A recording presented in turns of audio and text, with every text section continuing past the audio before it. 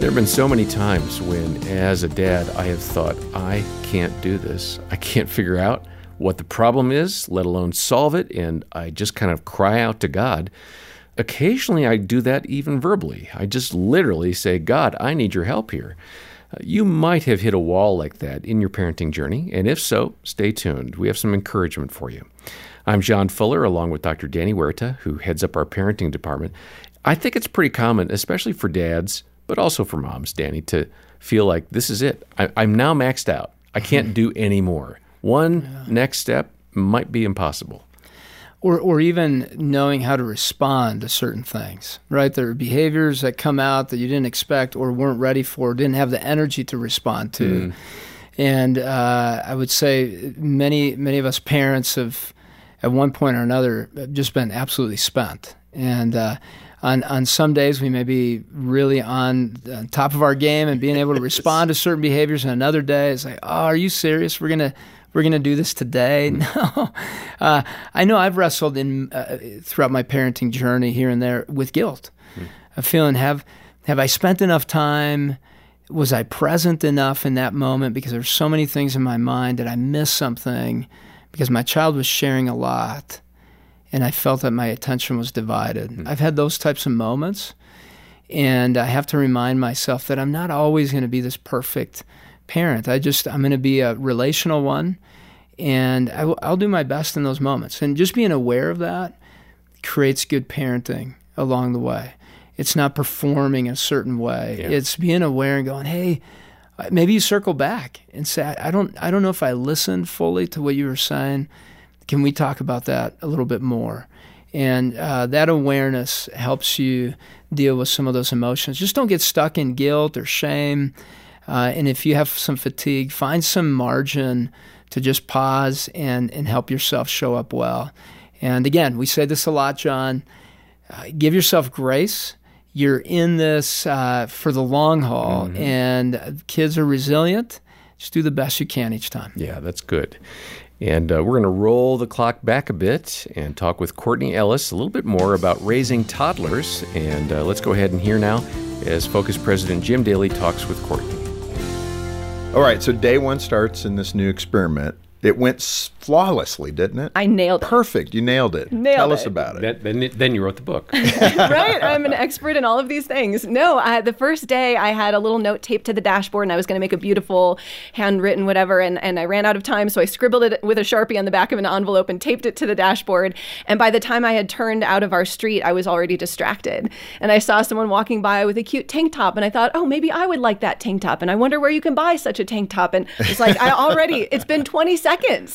Yeah. I couldn't focus on Jesus for 20 seconds.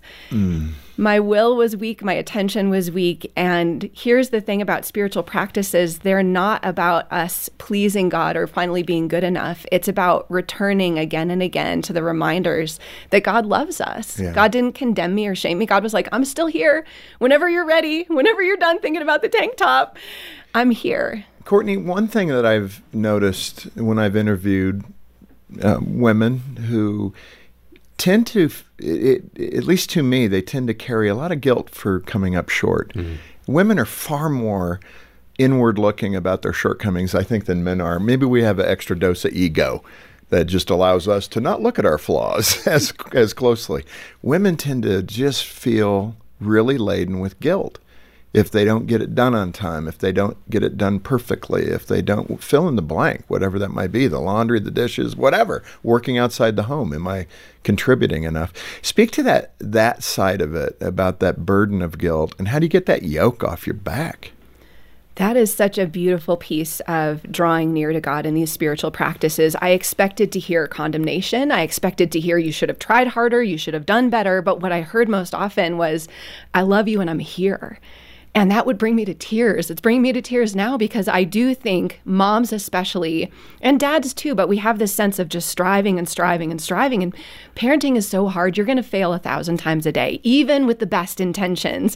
You know, when your child begs you for macaroni and cheese, I want macaroni and cheese, I want macaroni and cheese, and you cook it and you set it in front of them and they say, I hate this macaroni and cheese.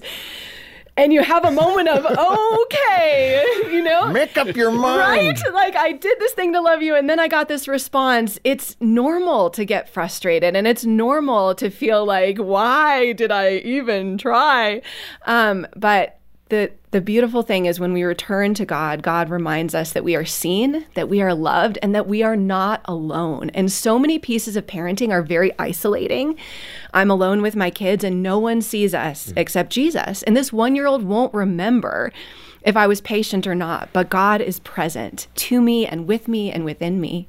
Let me ask you about that idea of feeling like you're enough. It even feels like guilt saying that even with the mistakes, I'm okay. Again, that woman, address that mom that just doesn't even believe she's okay because she didn't get things done. Things are a mess. And even address a husband's critical spirit. I mean, that's a typical combination, and what he needs to be mindful of in that environment and what she needs from him. I think moms need to hear that they're doing a great job. I have a dear friend who, she's a widow. Her husband died. She raised these 3 amazing sons. And she always tells people, you need to put that bar, don't just lower the bar, put it all the way down on the ground, you know, and the laundry will get done and the dishes will get done. But do your kids know that they're loved? And are you quick to apologize when you do make a mistake? Because you will. You're a human person. But I think what Jesus wants to say to the moms who are listening this morning, to the dads who are listening, is you're doing a great job. And parenting is a school for holiness. And as we continue walking with the Lord and loving on our kids, God is near and God is present to us. And you're doing a great job. Yeah. I mean, it's good to say, it's good to think you're doing okay. Yeah. Don't put too much pressure on yourself. Good enough is good enough. I think Gene and I, one of the things that we've constantly said, I don't know if you and Dina have said this to each other, John, but, and this is probably pretty common. I just wish we could have the do-over. With our boys being now 19 and 21, if we could just rewind that clock back to 2 and 4, we do so many things differently. How do you manage that sense of guilt that I wish I could have parented better? You only go through it, the one time with whatever number of children you might have, 1 to whatever. But how about that feeling of, wow. Yeah, I think that's a feeling that's so common to all parents. And the hard thing is your kids often remember the one time you lost your temper instead of the 100 times you didn't. Our oldest son, he was 2 years old and I was buckling him into his car seat and he had shorts on. And when I pinched the buckle, I got his leg. And for what kind of mother would do that? Right? I was not in no way intentional. But for the next year, every time I buckled him into his car seat, he would yell at the top of his lungs, "Mommy, don't hurt me like you did last time." And I'm like, that's what he remembered, not the 200 times, 300, 400 times I'd buckled him in perfectly safely. And so I think that's why we have to remember there's grace. We're not going to be perfect. And we are the parents that our children need. God has given us our particular children for a reason. He's given us for a reason. Yeah. And we're both making each other holier when we walk with the Lord. And sometimes that's through mistakes and sin that we need to apologize for. And sometimes that's just, if I knew then what I know now, I would have put you in soccer and not in ballet. And we just can't account for that. We can't see the future. All we can do is be faithful with what we know and what we have today.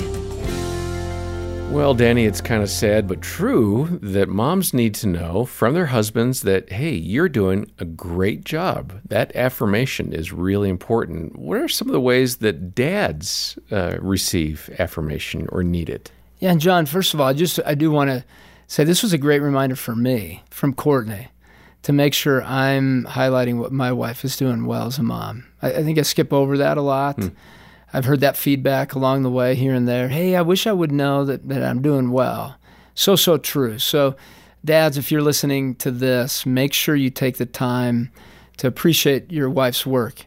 From laundry to dishes to so many demands, they need that. And as dads, dads appreciate to know specifically what they're doing well. Not just to hear, hey, you're a great dad or you're a good dad, but what are we doing well specifically?